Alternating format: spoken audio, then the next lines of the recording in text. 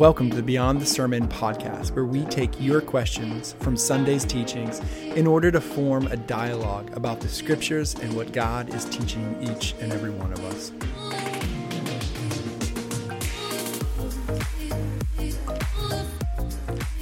Welcome back to the Beyond the Sermon podcast. Today is October 10th, and the passage that we were in this morning together is Acts chapter 5, looking at verses 12 through 42. And in this passage, we see Peter and John. They get arrested. Well, we open the passage, or Luke opens the passage by telling us that there are many miraculous deeds being done by the apostles.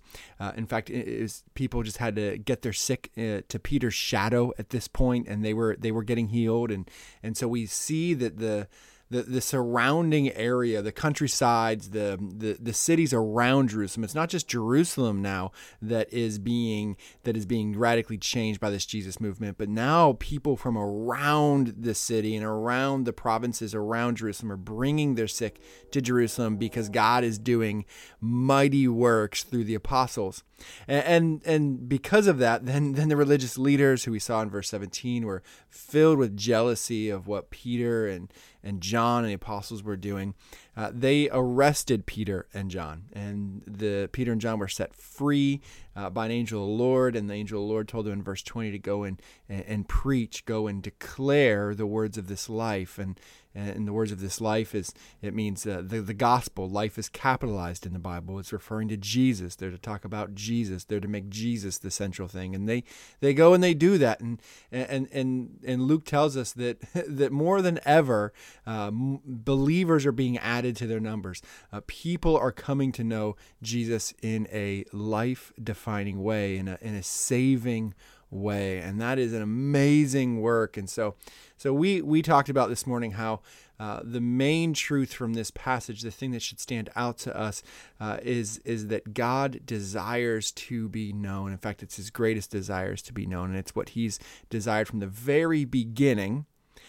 Even before sin entered the world in creation. When he created the world, he created it as a good world so that Adam and Eve would be reminded of his faithful love for them, that they are to know him and to enjoy him. And even after sin entered the world, it was God's first move to restore broken humanity. And he's been pursuing broken humanity ever since then because he desires to be known. As we looked at that passage this morning, it's a big passage. There's a lot of twists and turns in it, and it ends with Peter and John declaring that they consider it a joy. They were rejoicing in order to suffer for the name, to be able to suffer for the proclamation of the gospel, because just like Jesus suffered, they were suffering. And so we got a couple really, really good questions here this morning, and the first one, as we looked at this passage, the first one is this: how am I, or how do I share the gospel? And so as we talked through this passage this morning, one of the things we said is because God wants to be known. It's his greatest desire to be known. There's lots of ways that we can declare God's goodness in very general ways, right? There are ways that do not point specifically to Jesus in any way, shape, or form. And we see it even in the text here. We see it for this early group of disciples. We said in chapter 2, verse 42, and in 4:32, there's the story of Barnabas, that the believers held all things in common, that they were selling land, they were selling property, they were selling things that they had in order to then give the money to the apostles. And they literally laid the money at the apostles' feet, is how Luke describes it to us. And what that means is that they gave it freely and they gave completely, so that money could be distributed for those in need.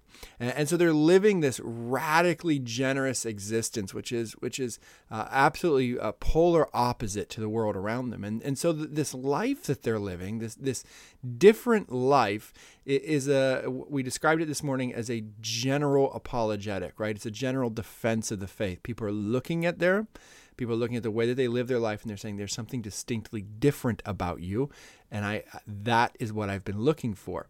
And yet we also see that just like when the angel of the Lord frees John and Peter from prison, the angel of the Lord does not say, hey, go perform more miracles.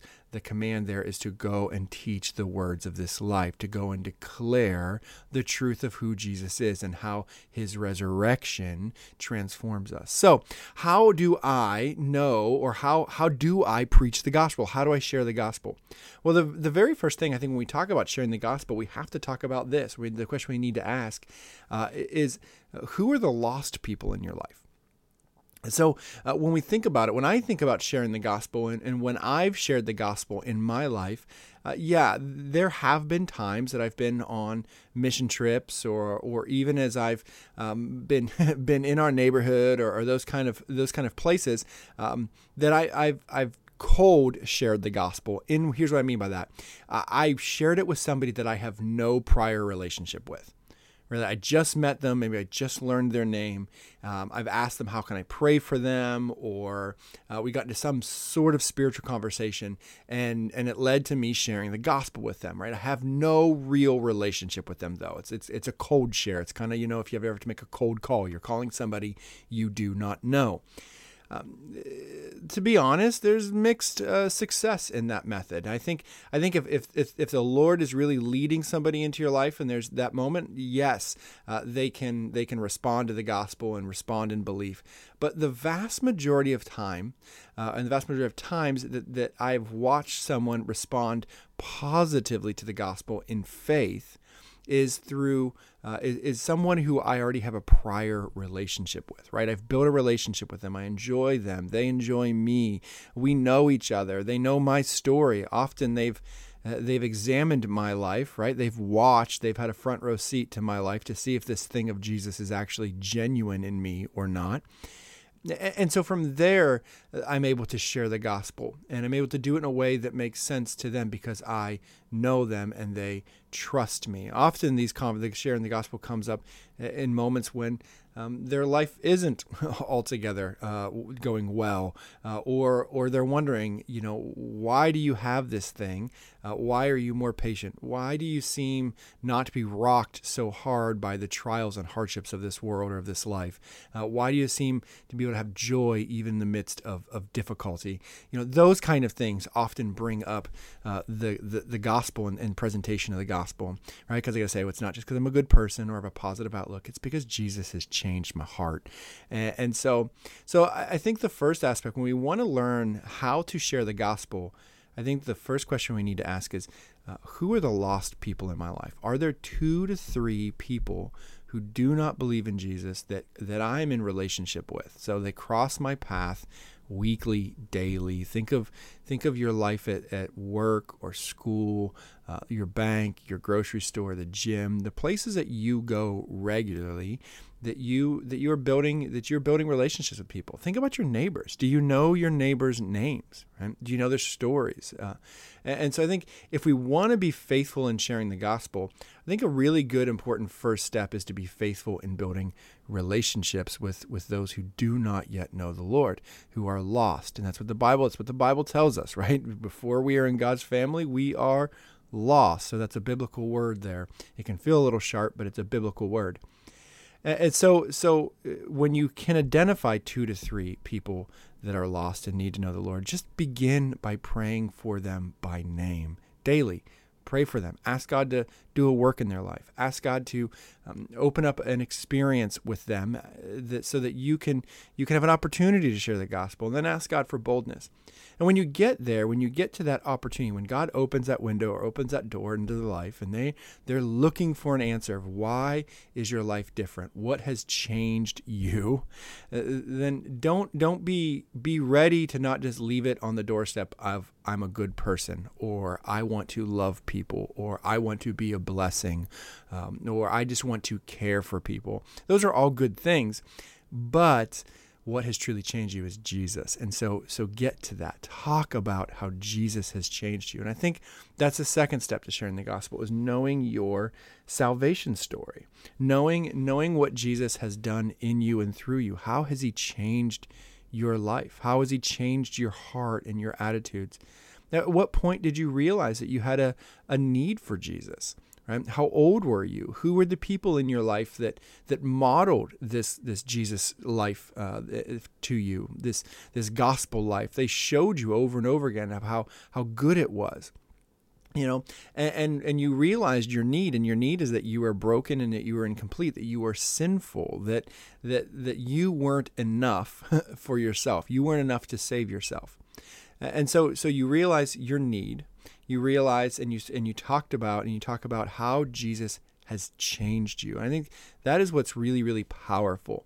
And we even talked about that this morning, where we said, sometimes we look at the book of Acts and we see these massive miracles that are being done, and we go, why isn't God working like that anymore? Well, the truth is that he is, and that it is a massive miracle that he can take a heart that is bent towards rebellion, and he can move it, he can change it, he can soften it to become a heart that desires after himself, a heart that desires to be known by God, and a heart that desires to repent of our rebellion and follow Jesus wholeheartedly. So when I share the gospel, I need to be able to talk about what has changed in me.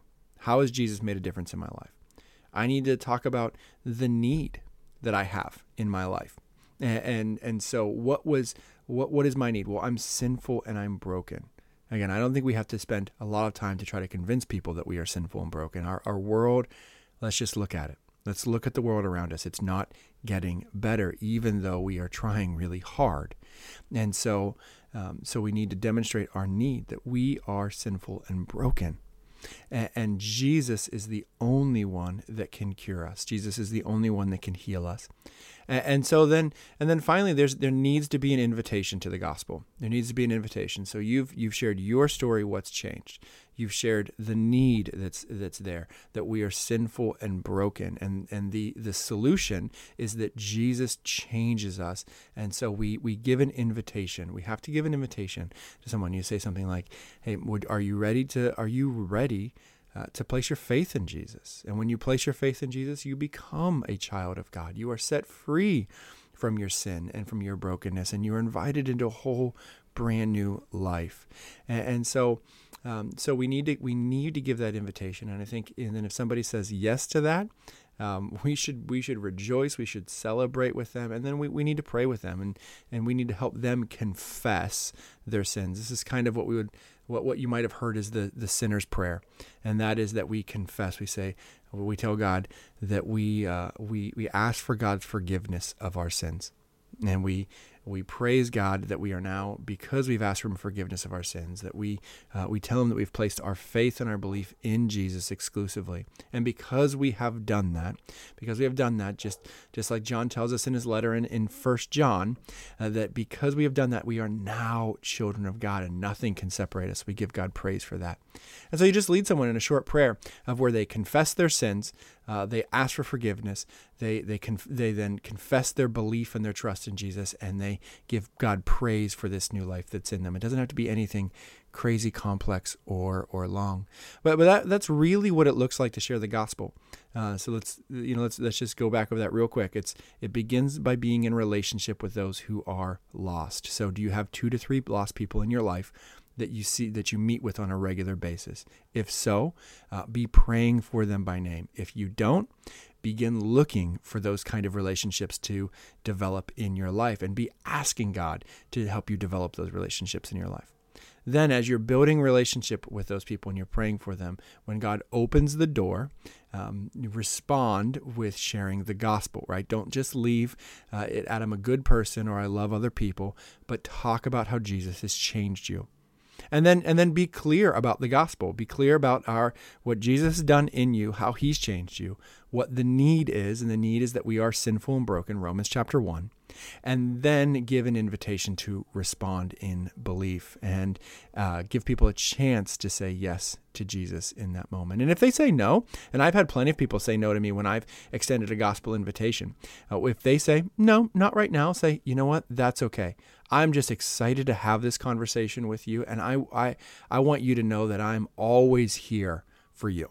I'm always here as an open ear, and I want to keep. If you want to keep searching and you want to keep leaning in about this guy named Jesus, I'm here to keep talking about it. And if not, that's okay. I'm still here to be your friend, and I love you, and I'm in your corner. And so you just get to affirm that person and keep that relationship going, and keep praying to God for them and by name. Pray for them by name, and trust God for that next open door, or trust God that He will put someone else in their life that will be able to take that seed that you've planted, and at that moment that seed will take root. That seed will grow and will blossom into faith in their life.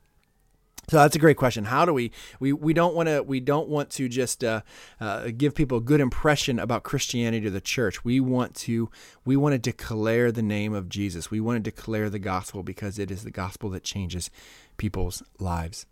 A second really good question here comes out of the text this morning about suffering, and it is this: that how do we know that we are suffering for the gospel?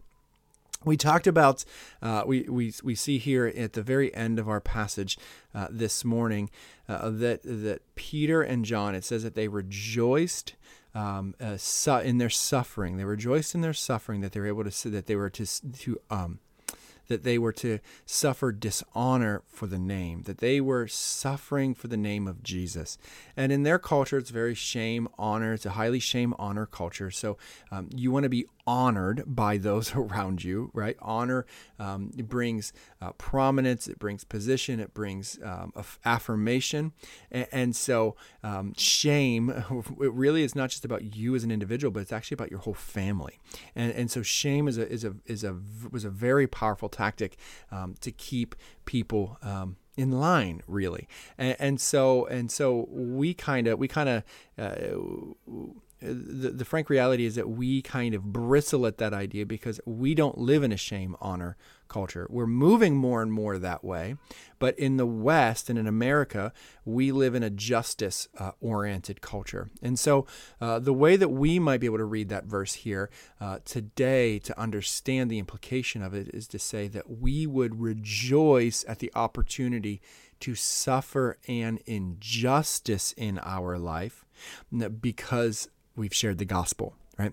So we have lost rights because we've shared the gospel. We would rejoice that we have lost rights, that we have suffered an injustice, that something wrong has been done to us because we've shared the gospel.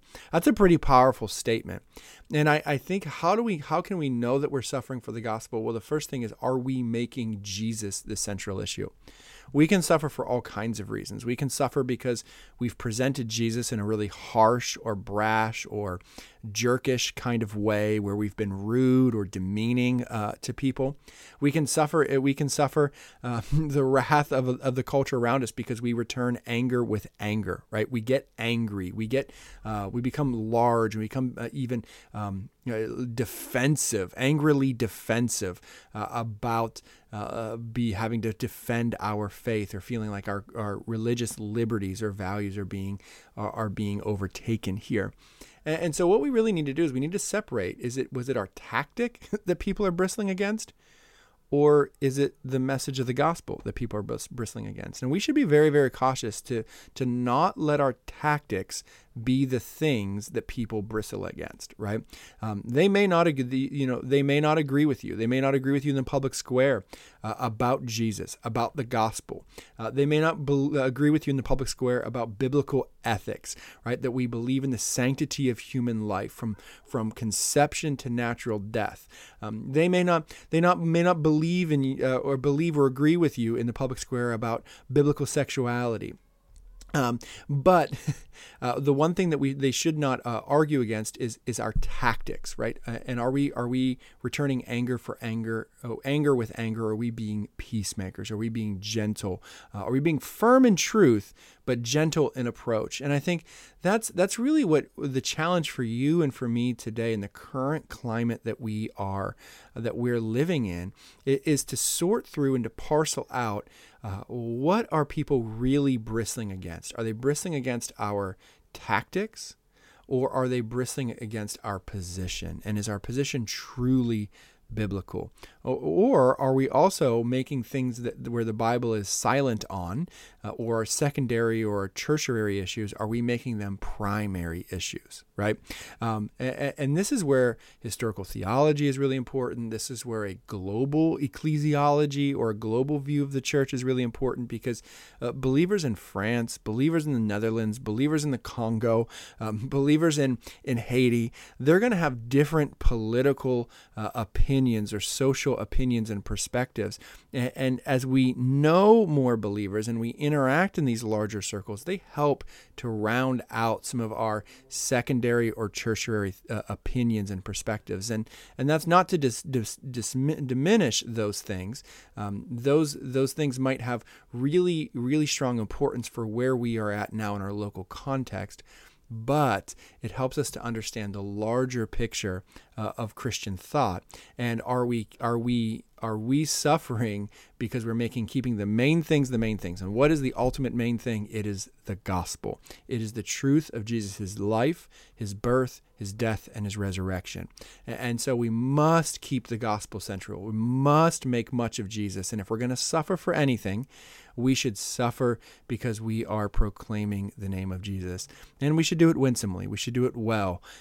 Personally, I don't think the bullhorn approach is great, right? You go down on the street corner and you are crying out and you're declaring the truth of Jesus. That's awesome. I just don't think it's a great tactic, and I don't think it goes over very well. I think it turns a lot more people away than it wins them, right? The old saying is you catch a lot more flies with honey than you do with vinegar. And I think that applies to our gospel tactic as well. We'll see Paul do this in Acts chapter 17 when he's before the men or the council of Athens. He's gonna appeal to them.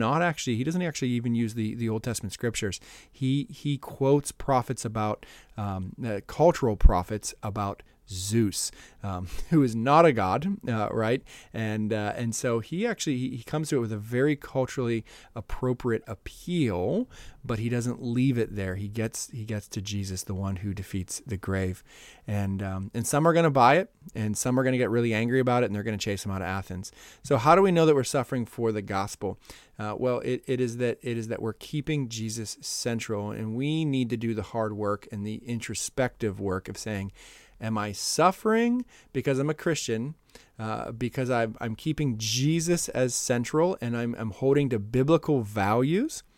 Or am I suffering because while I'm holding to biblical values, I'm doing it in a way that is rude or harmful, or just brash and kind of jerkish? And so we do not want to be that way. Jesus was not that way. He modeled for us of how to walk both in truth and grace. In fact, that's what John's gospel tells us. He's the fullness of God that comes in grace and truth. And so let us be peacemakers. Let us be those that return a gentle answer. Let us be those who are willing to be defamed or to suffer injustice for the name of the gospel, so that we can declare how good Jesus is and how different life is with him. Well, these are some great questions, and these are some really deep topics, especially that of suffering. And suffering persecution or suffering opposition for the gospel. It is not something that we in our natural state, our natural nature, our fleshly nature desire.